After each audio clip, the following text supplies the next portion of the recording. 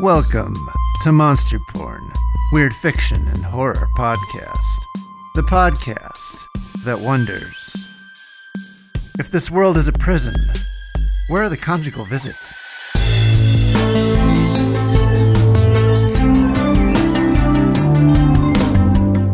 Today's story is The Banner House by Matt Cummins.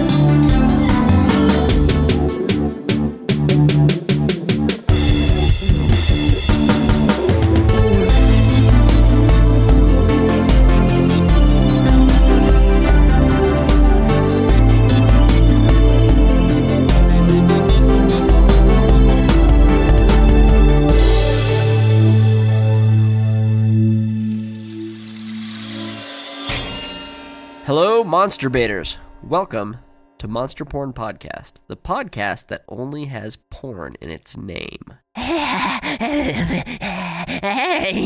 Sure it does. Can somebody get him out of here? Jesus! Ah, man, I am sorry about that.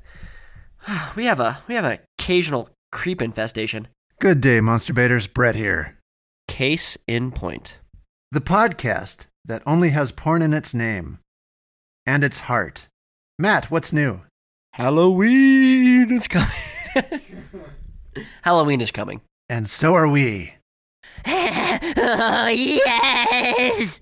Get him out of here! Ah, man. Okay, well, if you want to help the show this Halloween season, then you know what to do. Subscribe, rate, and review. That's right. We appreciate all the ways that you support us. Help us spread the porn this Halloween season. It's like the 4th of July, but with, spunk sparklers and, Roman ass candles. Get out of here! Tentacles! Jesus. Okay, where were we? We are a fiction podcast, not porn. Brett, do you have anything else? Do the fireballs launch out or in? All right, on to the show.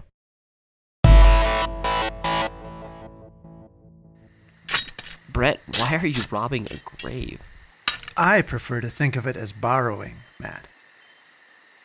What we have all returns to dust. Bodies belong to the earth, not to people. I don't know that will hold up in court. Seriously, though. What weird shit are you doing that you're poking around in the cemetery with a shovel? Or do I not want to know? If you'll remember, I'm dead. Yes, and somehow I thought I'd have to deal with your shenanigans less after the funeral. Well, I'm still searching for my way back from death, Matt. And to do that, I will need a new body. You burned mine on the Viking-style funeral pyre while we made s'mores. But Brett, this is a 5'2", 100-pound bikini model's body. Yes. What? She's not using it. Oh, God. You're gonna possess this body. That's your plan, isn't it? And why not? It's a fantastic body. I'm sure you agree. Well, yeah, from the photo that somebody left near the grave, that's obvious. But you're not a girl. Isn't this a little bit weird? You know what they say. If you can't date 'em, join 'em. No one says that. It doesn't make any sense. Well, it'll be like having a girlfriend, except I will also be the girlfriend. Okay, you've succeeded. I am sorry I asked. I'm gonna go home and cry from the deep-seated horror and discomfort now sewn into my psyche. Oh, I just struck wood. Time to see what she looks like. Help me pry the lid, would you?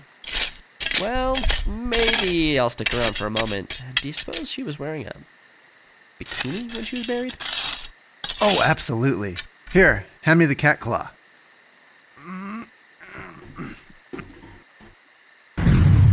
Oh, what the fuck is that? That is not a bikini model. It appears to be a moldy old teddy bear missing its button eyes. Oh, God, that's creepy as hell. It's just laying there in a bed of rose petals. This is weird, dude. Why is there a creepy teddy bear? Hold on. I'm trying to decide whether this changes my plan. Hold on, there's something going on down there. Oh, what? Oh, God! Oh, I just sat up. Good morning, Teddy Bear. What is your name? I am Teddy Doorstep. He who breaks the rectum of mortals. Oh, God, oh, God, oh, God, oh. What? Brett, what are you doing on your phone? Oh, I'm looking him up on eBay. Sometimes these old toys are worth some money.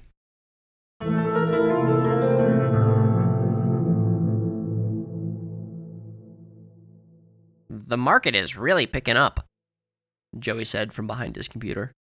Zeke looked up from some paperwork he was shuffling through. It was a listing contract he was preparing for a pair of new clients.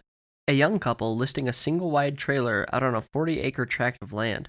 The land was livable if you could deal with a treeless, rattlesnake and sagebrush-plagued tract on the wind-burned side of the county. The trailer was a burn pile waiting for a match. Yeah, seems to be. Zeke tossed the pile of papers onto his desk and looked up at the ceiling. A small wrinkle in the drywall where the peak of the vaulted ceiling met the exterior wall meant there could be water damage. It had been there for a while, but it may have been sagging a little more than it had before. Zeke hadn't said anything to Leonard, the broker, who he had worked for Atlas Real Estate. He didn't find himself worrying about letting someone know of a potential roof leak. Instead, Zeke was thinking about a dream he'd had the night before that was hanging around in his head like a mist. He dreamt he was in bed, in a familiar room. Next to him was another small twin bed with a cedar frame, like the one he found himself in. The tall blonde girl he dated in high school was in the bed next to him, nearly begging him to have sex, but it wasn't quite right.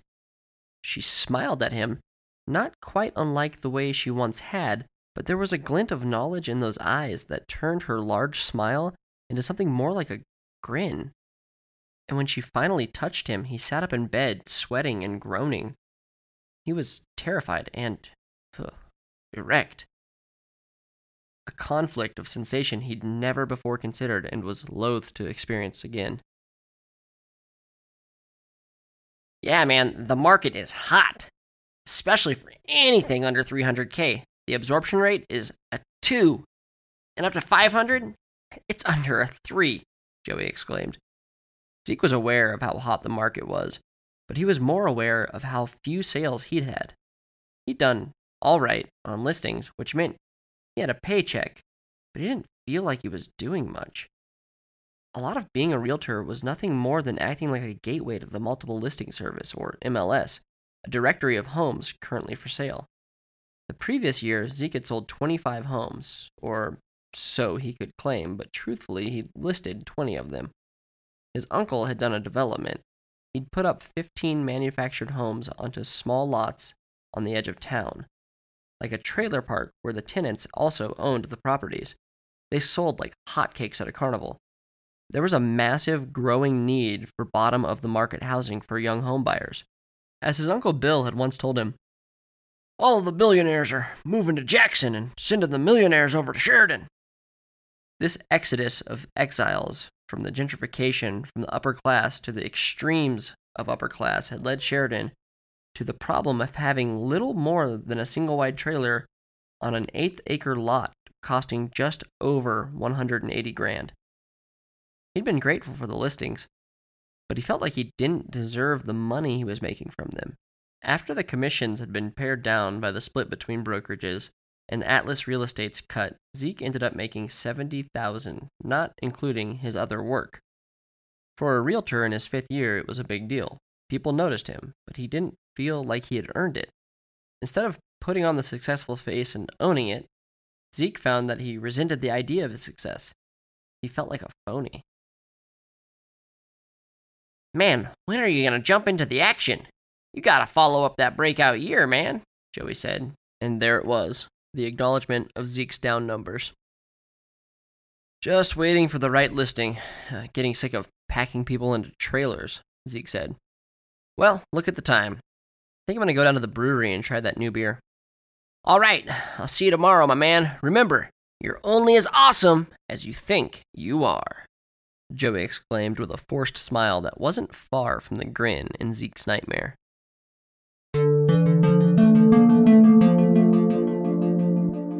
That night, Zeke didn't go to the brewery. Instead, he went home, cracked open a beer, took a few sips, and then dumped it. He went to the cupboard and pulled out a small pill bottle full of weed he'd bought in Oregon 2 years before that was still half full. He took the $5 pipe out of his pocket and packed the bowl full of weed, raised it to his lips, let the sweet and musky smell of marijuana fill his nostrils. Nostalgia, like a swift undertow, took him out into a sea of past memories. College dorm rooms and late-night gaming sessions, the first party hand job in the back room of his buddy's apartment at the end of his freshman year, country roadies and summer music festivals. Then the tide came back in, and he crashed into the shores of a lonely night at 35 years old. He'd had a fiancée, and on the eve of his 31st birthday, he'd found a note that said, "I met someone else." And now she was married with 2 kids. The first one looked suspiciously like him, from what he could tell from Facebook photos, but that was all the thought he allowed himself to put in. His fiancée had been, well, different, but it was his first serious relationship after college, and he'd asked her hand in marriage because when you've been with a girl for a year and a half and you're nearly 31, that is what you're supposed to do. It didn't matter that he knew it wasn't authentic love. His first girlfriend, Beth, had been the measuring stick that he measured all women against. She was beautiful and affluent. She was smart and ambitious. She was a social climber. She was needy in private, aloof in public, and narcissistic to an extreme. When her friends freshman year told her how hot they thought he was, she showered him with affection. When another guy came along, he was old news and put out on the curb like yesterday's trash. Then, on summer breaks, when they got the band of their high school friends back together, Beth would come apart at the seams when she saw the way that her friends acted around an available Zeke. Unbeknownst to her, the very fact of her being beautiful and rich made Zeke desirable to her friends, and thus they'd laid it on thick when she was around. Zeke remembered the first time that they'd been at their friend Amanda's house. Amanda had planted herself squarely on Zeke's lap while they all watched a movie. There was nothing going on, and not really. But at the age of 19, whenever the boys and girls got together, there was a lot of touching. It was just part of being that age. Beth had never had to deal with this before. Zeke had been off limits because as long as they had all known each other, they had been a thing. Now he was a free agent, and in that way, he was a novelty to the other girls. They'd never been able to openly flirt with him before, and hey, how could she get mad? She had a new boyfriend, after all. By the 3rd week of that summer, Zeke found himself cornered by a trembling, bloodshot-eyed Beth who blubbered at him, Do you still love me?" drunkenly sobbing between each word. But as crazy as Beth had been in her own way, she was nothing like the Beth he dreamed about. A Beth that always seemed to be trying to get to him, trying to make him let her in some way. But it wasn't so much Beth as the place. It was the room in the house that he'd grown up in. Of all of the rooms, it was the room. The one he'd finally got when his older siblings moved out. Not the one that he'd lost his virginity in. No, that happened before the negative net migration of kids in the household. But it was the room where all of the exploration took place. It was the room with the window that looked out over the mountains on summer nights. It was the room where he could game into the wee hours of the morning and no one would notice, and better yet, no one would care. It was his room, and the house was his house, a house that his father had built with his own 2 hands. As a contractor's son in a family that moved often, it was the room that he remembered the most fondly, but no one would ever be able to glean that from the details of his dreams. In his dreams, this room was dark and demonic. If he dreamed of this house, he would dream of ghosts and of hauntings and of demons, all in the upstairs bedroom. He would dream of horrors without trying to come within. Zeke put down the bowl of unsparked bud and looked out the window. The sun was setting outside, and he'd passed another evening alone. He sat down to go to bed, and, like always, he became a realtor again just before sleep. All of the duties and responsibilities he'd put off during the day flooded his mind, and he broke out in a cold sweat thinking of the paperwork to be done and the clients to be called. The urgency of his work set in around him on the cusp of sleep, and sometimes it was so loud that he had to tune it out by gaming or binging a Netflix series. He found the new season of Stranger Things and picked up where he left off, hoping the show hadn't succumbed to the curse of its own popularity. 5 minutes further in, and he knew that it had. 10 minutes further, he was asleep.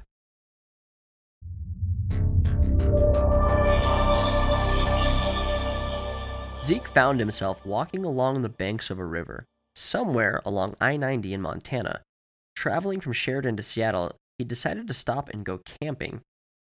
Friends were with him, but he kept losing track of them, and he focused instead on finding water to fish.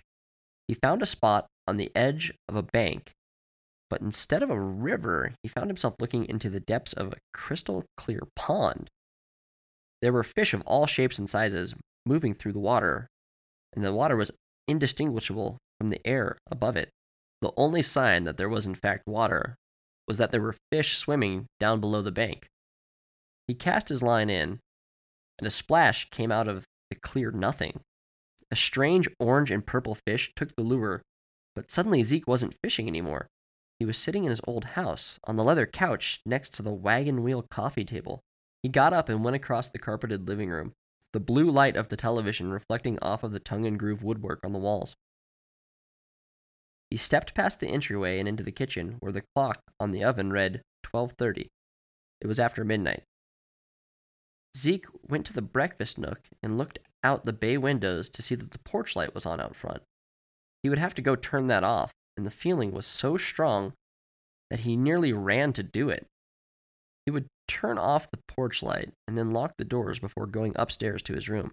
But something about that idea didn't sit well either. There was something about the room that stirred deep within him. But it didn't rise to his mind. Zeke began to turn the lock on the door when he was struck by the sudden urge to go outside. He opened the door and found it surprisingly bright out. The light came from a lamp hanging down in front of the highway. Zeke searched his memory for this lamp, but there was no memory to be found.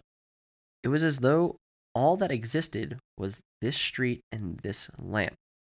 Further down the highway, a figure was moving closer, but it was in the shadows on the other side of the hill, coming down the highway. How could he know it was there or sense its movement when he clearly couldn't see it? He didn't know, nor did he question. It simply was. He went back inside and then went through the living room and down the hallway. He passed the office and turned left to go upstairs to his room, but when he made it through the laundry room to the short staircase on the other side, it was like he walked into a different atmosphere, one that was heavy and strange. He broke out in goosebumps as the air felt thicker. Then, as he looked up the stairs, something like a rotting sausage slithered behind the love seat in the nook at the top of the stairs. Oh, it was a tail, Zeke thought. And then the bedroom door creaked open, and a gust of wind brushed across his face.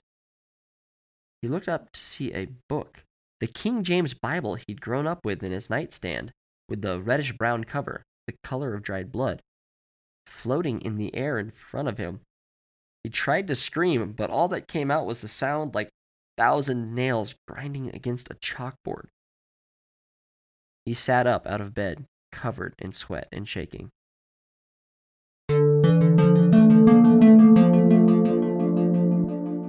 "Hey, man," Joey said as Zeke walked into the office.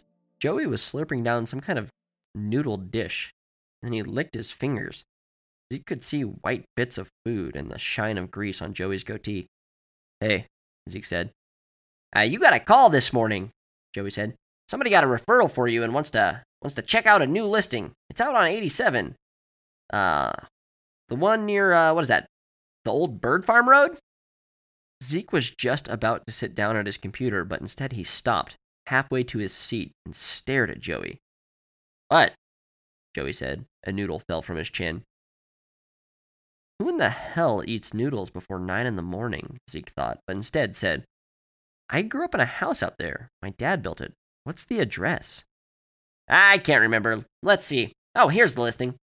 Joey turned his monitor around and sure as shit, there it was, the house.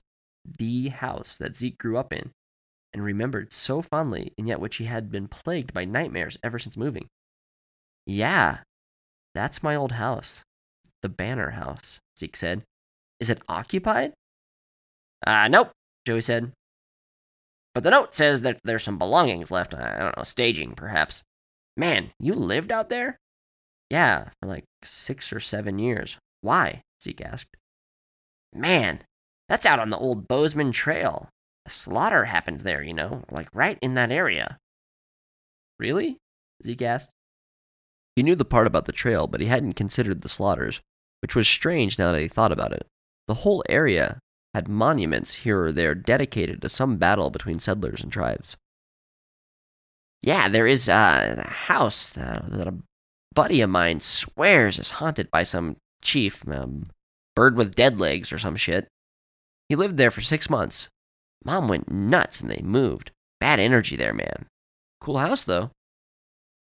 Zeke thanked Joey and went to his desk where he found the note that read, Please call Linda Robertson to set up a showing for the Highway 87 property. At the bottom of the note, Zeke found a phone number. He dialed and there was a crackling sound on the line as though he were calling an old landline. Or perhaps there was a bad connection on the phone. Just then, something moved behind the wastebasket in the corner of the room, and he could have sworn it was that same fleshy, sausage-like tail from his dream the night before. Hello? A woman's voice answered on the line. Zeke stood up from his desk and walked slowly toward the wastebasket. Hello? The woman said again. Is there anybody there? Zeke looked down over the wastebasket and something twitched, and then he saw it. Just like in his dream. Something slithered behind the wastebasket, only smaller this time. Zeke cried out and dropped the phone as a mouse scampered out from behind the basket. Zeke shook his head and laughed at himself. These dreams were making him crazy, he thought. He bent quickly and scooped up his phone. Hi, Linda? He asked. Oh, hello, the voice answered. And who am I speaking to? This is Ezekiel, or Zeke, Zeke started to say. Oh, yes, Linda cut him off. With Atlas Real Estate. I'm glad you called. I have a 3-hour break in my schedule right now. Could you show me the property on 87? Oh, well, yeah, let me check with the seller and see if we can get in. I'm sure it won't be a problem. Let's plan on 2:30. I'll text you at this number if I hear otherwise. Alice did say you'd be on the ball. Thanks, I'll see you soon, she said and hung up. She must have been referring to Alice Williams, a past client of Zeke's. Zeke scheduled the showing and then went and looked at the pictures online. It was his old house, the one he'd spent the majority of his years from 6th grade to the first 2 years of college.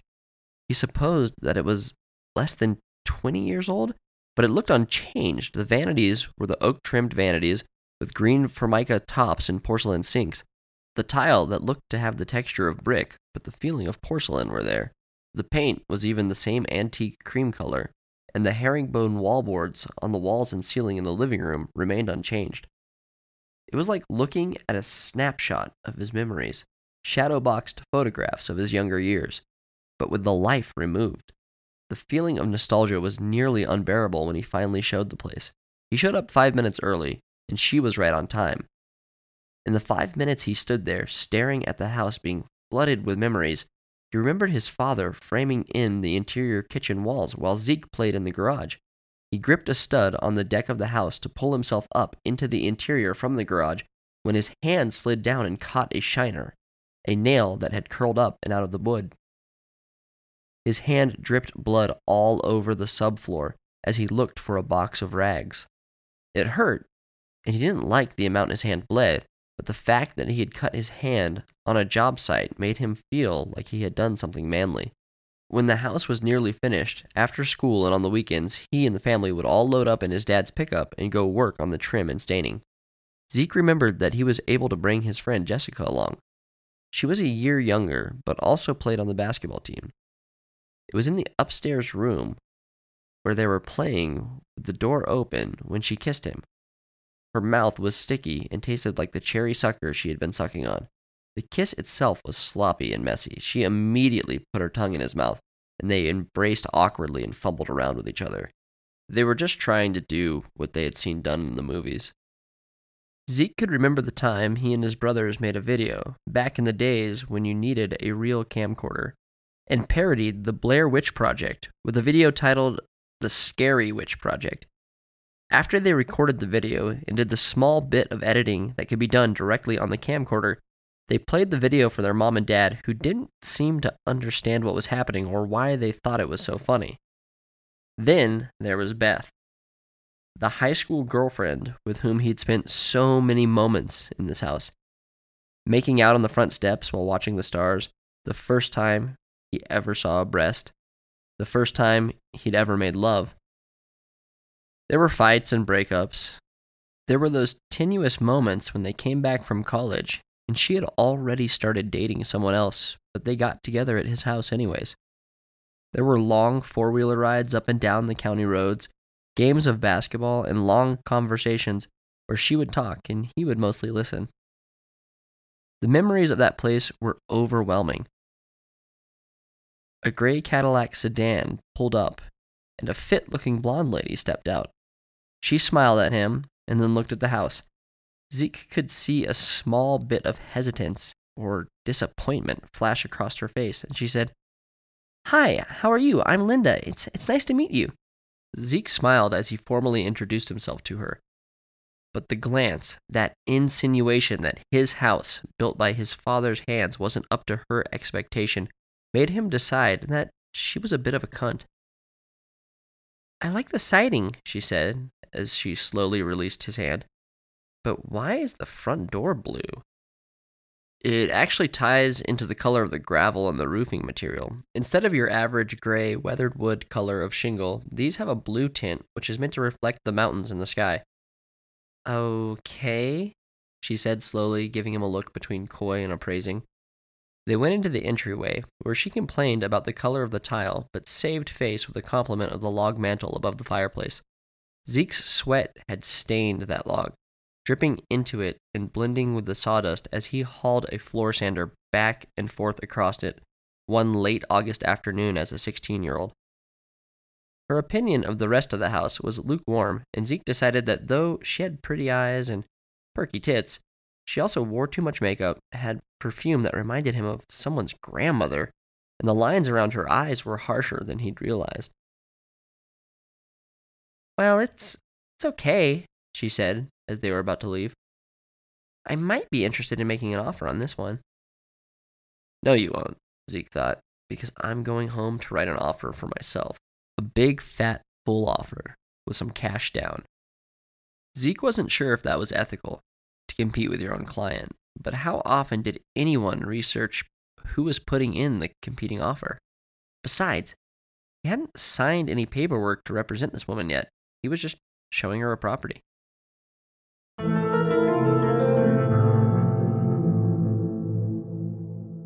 Zeke cracked open a beer and sat on his couch.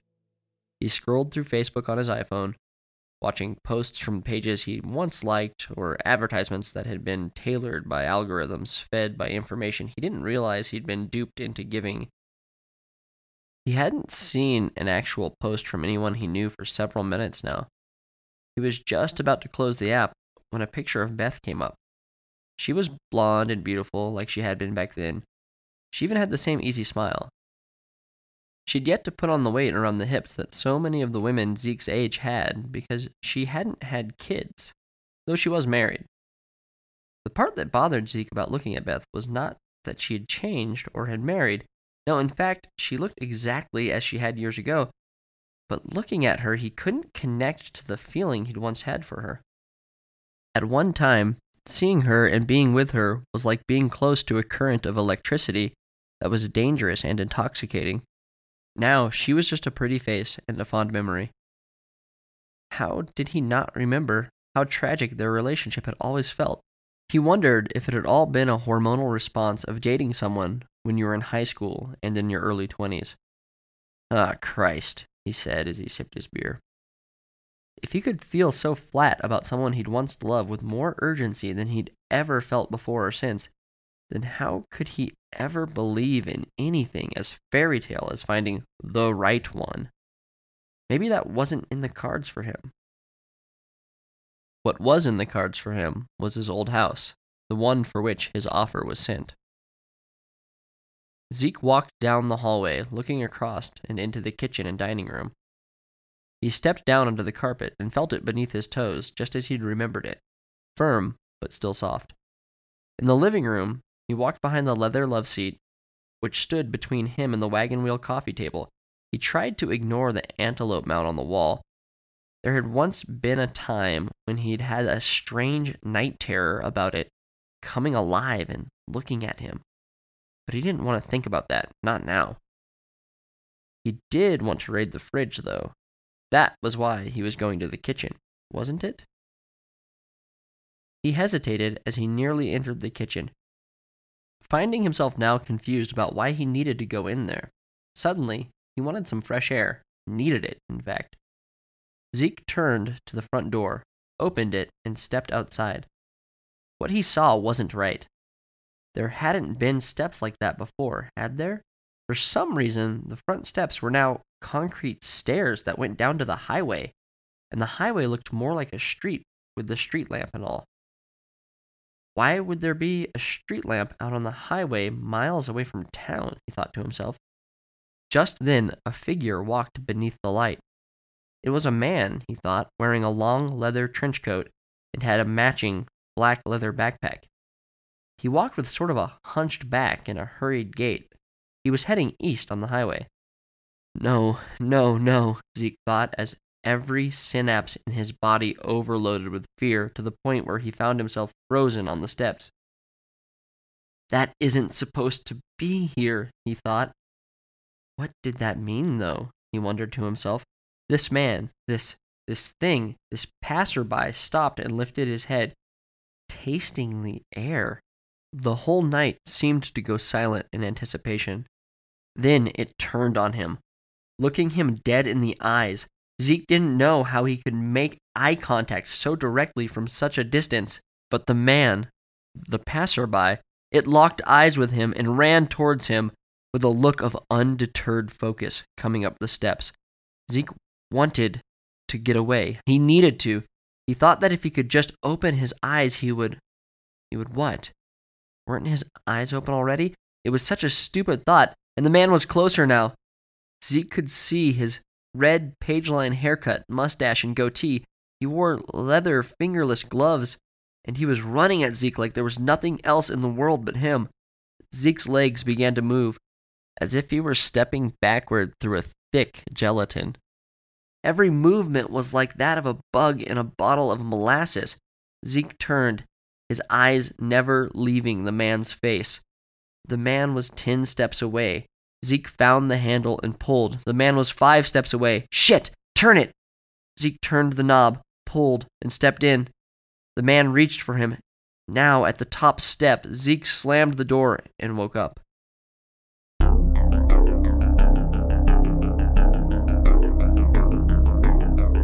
The day of the closing, Zeke went to the bar and grabbed a six-pack.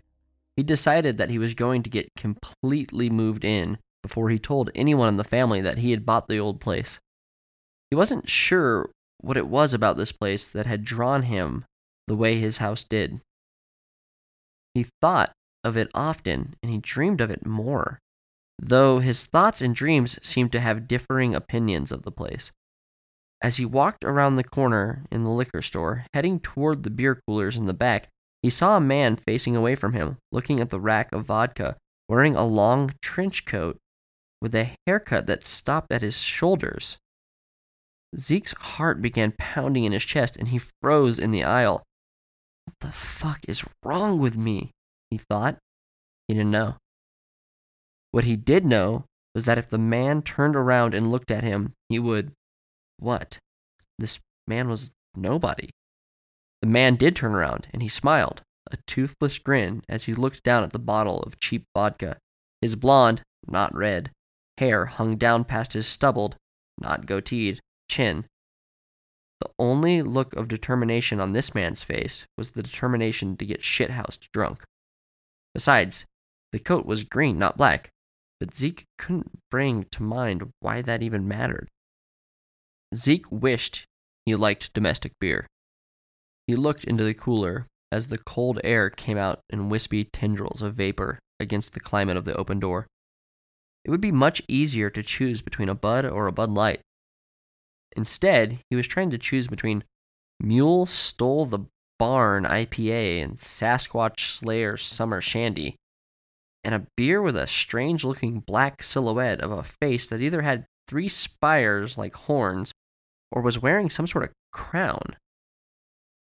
Where its eyes should have been, there was a green mist. Just looking at the can gave him the creeps, and though he was curious about the shandy, he picked one of the bottles with the spooky face on it and looked it over for a name. It had none. Huh, he mumbled to himself. That's creepy as fuck, but it piques my interest. At the register, there was a man with long box braids, done up in a bun with a petite handlebar mustache. He met Zeke's eyes with an intense, green-eyed stare. He had the expression of a person who is always smirking at some joke that no one else hears. "Whoa, man," he said to Zeke. "Drinking some Seeker, or the Dark Twin, as some people call it. Not sure why. Seeker's a mysterious beer, man. Strange taste," the man said as he looked away, as if there was a thought he could see somewhere over Zeke's shoulder. "Oh, is it good?" Zeke asked, and the man just stared for a second, and then he smiled at Zeke and said, "Oh yeah, bro, it's good stuff. Good choice. That'll be $19. "Huh. Should have picked the $8 Sasquatch," Zeke said, and handed the man a 20. "Oh, well, that stuff has a fun label and all, but it tastes like something people who say the word squatchin' would like, you know what I'm saying? Well, here you go," he said as he handed a 1 back to Zeke. Zeke was walking with his head down, wondering what it would be like to sleep in his old house. He wondered if memories would flood back, or if it would feel like home. Just then, he looked up and he saw the man that he assumed was homeless sitting on a bench across the street from the liquor store. The man looked up and down the street. Something moved behind his large black trench coat. Hadn't that just been green? Zeke thought. The man took the vodka and bit the head off of the bottle. Blood trickled down his chin as a long rope thrashed about around the man. No, not a rope. Oh, God. Zeke felt fear wash over him suddenly. It wasn't a rope. It was a tail. Not a rat tail or a monkey tail, but something rotten and shriveled. The man drank the whole bottle of vodka as he looked at Zeke, his eyes turning somehow to a shade of pond water green. Wasn't his hair blonde? Zeke wondered, as it seemed more red in this light. The man started to get up. "Hey there," a woman's voice said. "You okay? You look like you just saw a car accident." Zeke looked down and saw Linda, the woman from the showing. He looked back up, and the man on the bench was just twisting off the cap of the vodka bottle. He lifted it up as if he were giving Zeke a silent cheers and raised it to his lips, sipped it, and put the bottle back into his inside pocket. "Zeke?" Linda said. "Oh, yeah," Zeke said. "I just thought that I knew that man over there, like maybe he was somebody I grew up with, but I don't think so." "Oh," Linda said, giving the man a glance, but not staring. "Yeah, that would be a little freaky.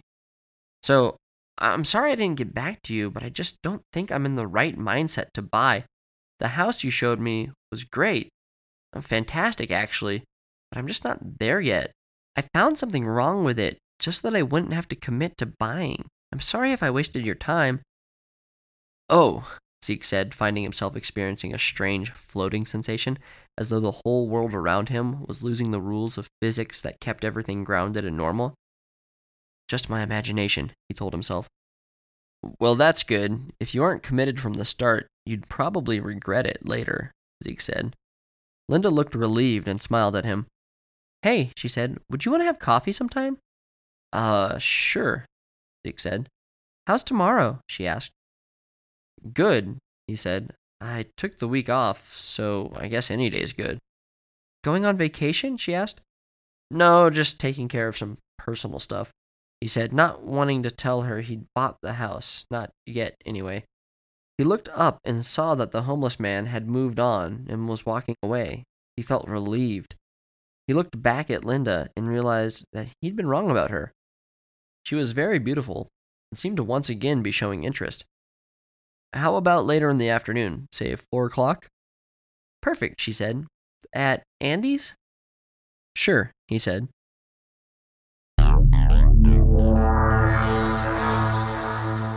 Zeke pulled into the driveway and thought about how many late nights he'd pulled up into this same slab. The basketball hoop had once been there on his left and was now gone, but everything else looked basically the same. The cedar fence had held up well, though it could use another coat of stain, he thought. He went in through the gate and opened the side door the old German Shepherd used to pop open, which was impressive because the handle would stick sometimes, and Zeke's friends often couldn't come in without him opening it for them. Inside, he found all of the boxes stacked up, and the house was eerily quiet. He went to the refrigerator and placed the six-pack on the shelf and took one of the beers out. Is this the same fridge? He asked himself, but he couldn't remember. He walked around the house with the ghost of his memories. Most of them were in the upstairs bedroom where he had spent the last several years of high school. He went up the stairs for the first time since moving out of his parents' house and found himself looking at an empty husk where he had experienced so much life. The previous owners had left a bed up there, but Zeke hadn't actually looked at it yet. When he showed the house to Linda, he'd let her go up there by herself. He still had the same feeling about this house, the same strange hesitance that he'd felt in his dreams.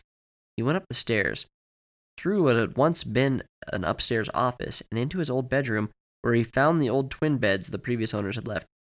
It was a loft bedroom above the garage, so the walls followed the A-frame of the garage trusses after the first 4 feet. The beds were positioned below the bedroom window, which gave him a strange sense of deja vu that he couldn't place. Zeke sat and thought about an image from an old dream where he lay on his bed and Beth lay next to him, looking at him with that strange grin. He looked over at the closet and wondered about the dreams he'd had of a demon being in there. Why did he have those dreams? He couldn't figure out why. He loved this house. He'd built this house. His blood, sweat, and tears were in the structure of this home. Yet there was this feeling like he was in a place where the world was sitting slightly off of center. He cracked open his beer and drank. He pulled the beer away from his lips and looked at it with his head cocked to one side. It was sweet, or maybe it was sour. He couldn't tell. He couldn't identify any hops or malted hops or wheat flavors. It couldn't have been a lager. It was too heavy.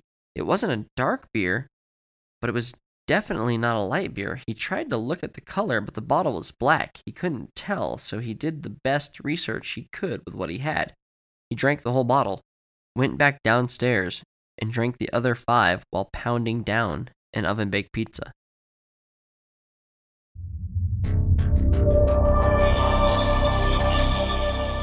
He woke up in a fiery sweat. My God, he thought. I didn't fire up the AC, but we've got to get better insulation in this house. He went to the thermostat, and it read 69 degrees. That was odd. He'd fallen asleep in his recliner without any covers on. It should be cold. His head pounded, and he had to piss. It was in the middle of the night, but it's never too late for a hangover, he supposed. He went into the hallway bathroom and took a piss. His piss was clear as water at first. 6 beers will do that to you. But at the last moment, a burning sensation started behind his testicles and followed the last bit of piss out of the end of his dick. He looked down and could have sworn that he had seen the last few drips were coming out green and dissolving into the water like dissipating mist. What the hell? He said into the echo of the mostly empty house as he flushed and stumbled back down the hall towards his living room.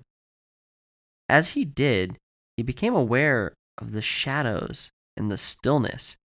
He got the feeling that something was standing just inside the dark, connecting hallway that led to the laundry room. He walked quicker, his body flooding with adrenaline, his heart beginning to pound. He went into the living room, but instead of boxes, he found himself walking past the old leather furniture and the wagon wheel coffee table, as if he had stepped back in time entirely. He looked to where the antelope mountain had hung on the wall, but instead of the 2 horns, it had 3? Not horns, spires, he thought, and something moved across the shadows. Suddenly, he felt like he needed to go outside, to get out of whatever this was. He went to the door and opened it.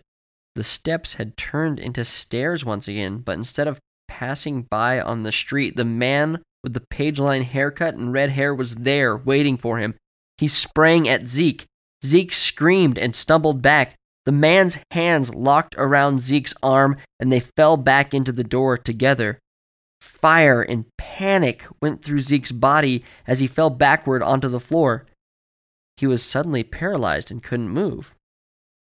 He wasn't in the old living room anymore. He was back in his living room at his time, waking, he hoped, not from a strange nightmare and into another. But then Beth was there, or something trying to look like Beth, was sitting on Zeke's chest, grinning at him. And that rotted sausage-like tail flipped back and forth behind her, a strange and happy cat-like motion that turned her grin into a promise of terrible things to come. Zeke was in his recliner, paralyzed. He could hear himself trying to moan as the man with the page-line haircut walked back and forth through the house. Beth sat heavily on his chest, making it hard for him to breathe, and in the corner where the antelope's head had been stood a black figure with 3 spires. They were all there with him, in him, and around him. But would he ever wake from this?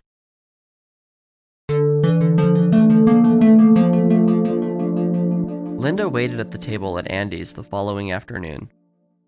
She was slightly anxious. Zeke had seemed nice, but a little sad and distant. She knew that feeling, as she was lonely herself, and one lonely person can read another like a book, or so she thought. What came in the door that following afternoon wasn't the man she'd seen before. Zeke came in wearing a black leather coat and strange fingerless gloves. He spotted her and smiled, and came and sat across from her. He kept smiling, no, grinning at her. "You look nice," she said, and Zeke looked at her directly, focused, and said, "Oh, you look nice too. Very nice," and continued to grin.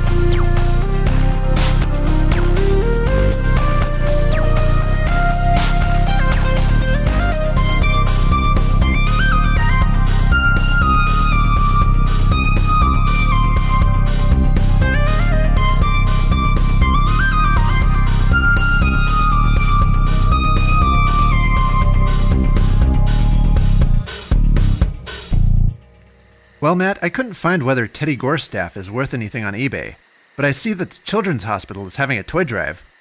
We can't give something named Teddy Gorestaff, the breaker of mortals' rectums, to a fucking children's hospital. Also, shouldn't we be closing the lid and running the fuck away? Does it smell like mathematics to you in here? What are you talking about? Oh, God! He's in my mind, corrupting my brain! Well, at least he's not in your... I can see his soul! And it's velveteen. So smooth. Snap out of it. We've got to run. We've unleashed some sort of eldritch horror. Some sort of eldritch horror that's fond of butt sex. Wait a minute. That sounds familiar. Come on, Brett. Wait, Brett. What are you doing now? I am pulling off his mask, Matt. Puggles? You are Teddy Gorestaff? You got me! Oh, surprise! Wait, Brett, what are you doing now? I'm pulling off his second mask, Matt. What? Oh, God. Wait, Brett? You're Teddy Gorstaff? Then who's standing next to... Ah! Oh, we got you, Matt! Wait, Patrick, what are you doing? I'm pulling off your mask, silly! Wait, who am I? Oh, I am the Desolator of Abath Kanath!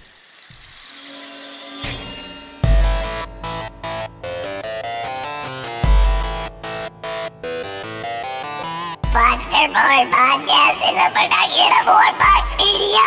This week's story was The Manor House by Matt Cummins. Music by Brett Norwood. Haha, I love you.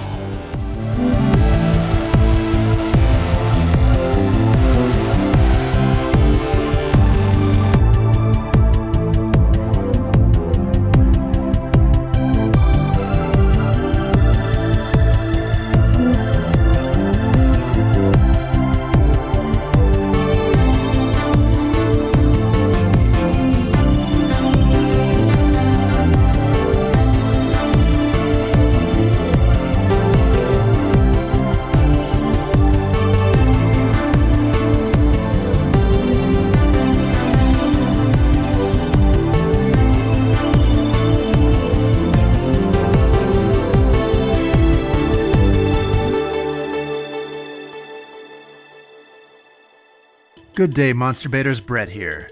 If you enjoyed this episode of Monster Porn, first, let's reevaluate those life decisions that brought you here. And second, be sure to subscribe, rate, and review. Keep this podcast well-fed, fit, and healthy on a generous supply of human sacrifice. I mean Apple Reviews. Apple Reviews, yeah. Follow us on Facebook, Twitter, and Instagram to keep up on releases, and the Nermal Learns Earth webcomic. Don't follow us on Pornhub, because that is a personal account. Shop for Monster Porn merchandise at monsterpornpodcast.com/store. Your mother will surely comment on how nicely you are dressing lately and how well you present yourself. That's it, I guess. I mean, unless you want to stick around. But I'm just going to be doing laundry. What's that? Well, okay. I could use the company, I guess. Cool.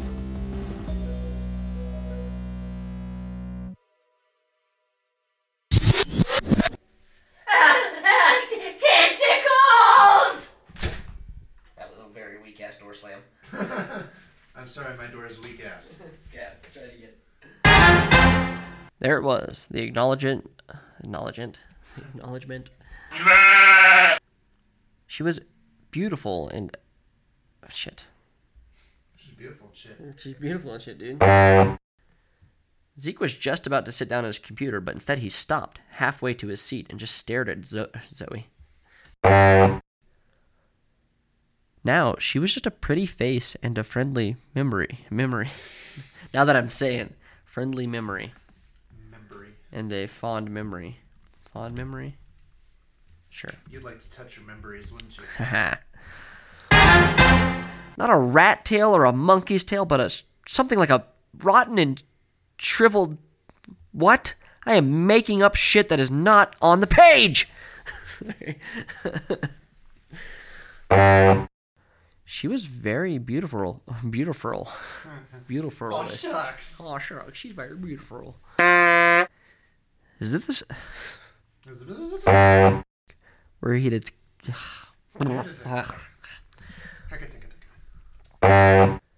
The beds were positioned familiarly